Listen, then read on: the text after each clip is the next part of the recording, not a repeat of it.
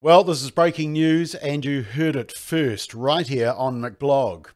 We now have official proof that the Ministry of Health no longer understands biology. In fact, we can pin it down to the exact date that this happened. It was last week.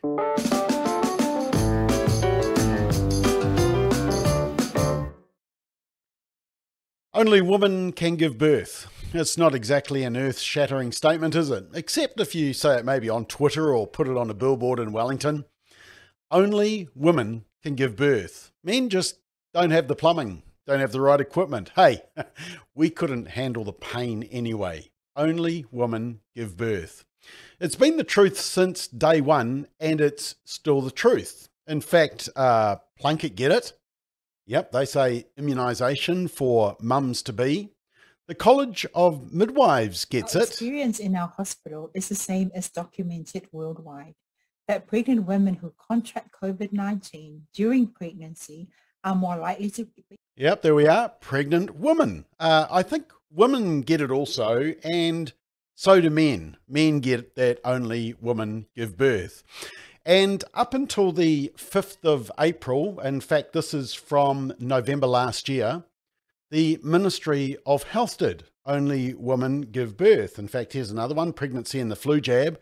And you'll note this was last updated on the 31st of March.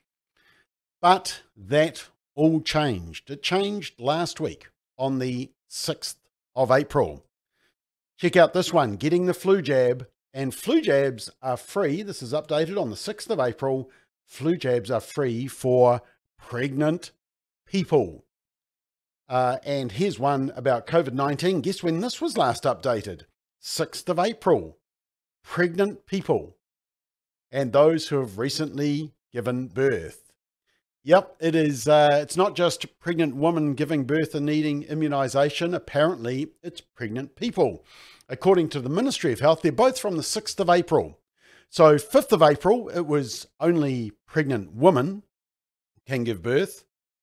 Only women can give birth. On the 6th of April, the Ministry of Health went woke. Yep, biology has effectively left the room of the Ministry of Health.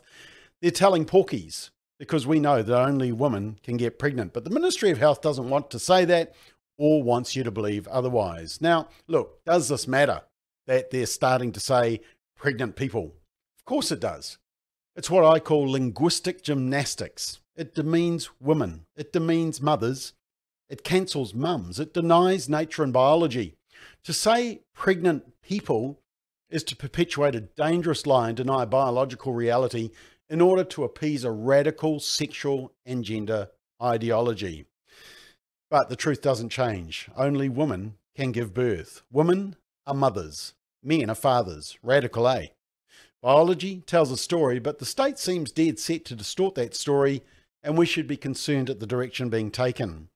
And look, these issues matter because they concern our understanding of fundamental human nature, who each of us are as male and female. But the Ministry of Health are kowtowing to a radical gender ideology. Actually, it'll be interesting to see how long this episode stays on all our social media platforms, given I'm saying something so controversial. You know, for politicians with birth certificates and now government departments, and especially our Ministry of Health, who you would expect would be the first entity to make a principled stand, a defense of biological truth, for them to be manipulating our understanding of biology in these ways is deeply concerning. Now, one other thing. Speaking of gender ideology, it must be exhausting for the Green Party to try and juggle their confused woke gender ideology. You know, when the definition of marriage was being re-engineered because one man and one woman is so hateful, intolerant and bigoted, the Green Party actually had in their rules that the leadership of the Green Party had to be one male, one female. Sort of like marriage. So bigoted. So it began with Jeanette Fitzsimons and Rod Donald, then to Materia Toure and Russell Norman, and the current duo Marama Davidson and James Shaw. And they wanted cabinet membership, the makeup of our ministers of the Crown, to also be 50% male, 50% female. Well, it's time to redefine leadership in the Greens again. And once you get confused on biology, it's all downhill from there. Now, they effectively want to get rid of the male because males are very yesterday under critical theory. Males, especially white males like James Shaw, are the problem under critical theory. Former Green MP Sue Bradford says it's a good move. She said, during my time, the biggest question was, could the party ever accept there not being a male in the leadership? And I think it's very progressive that the party is seriously taking this option. So according to Matthew Hooton in the New Zealand Herald, these are going to be the new rules. The rules are going to change, and instead it's going to require one leader to identify as a woman and the second as any gender. Now, they're also expected to introduce a rule requiring one to identify as Māori and the other as any ethnicity. So does that make 4 co-leaders? And just when you thought you might be able to understand it, the New Zealand Herald commentator goes on to say, on the sex rule, using male and female excludes intersex people and has uncertain implications for transgender people.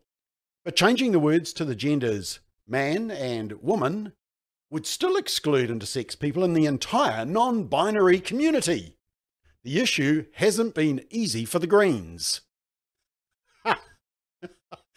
That's the understatement of the year, isn't it? It hasn't been easy for most New Zealanders either. Being woke is very tiring.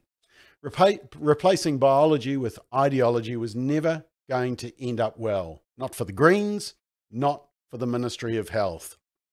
Let's keep speaking biological truth. It's not tiring or confusing.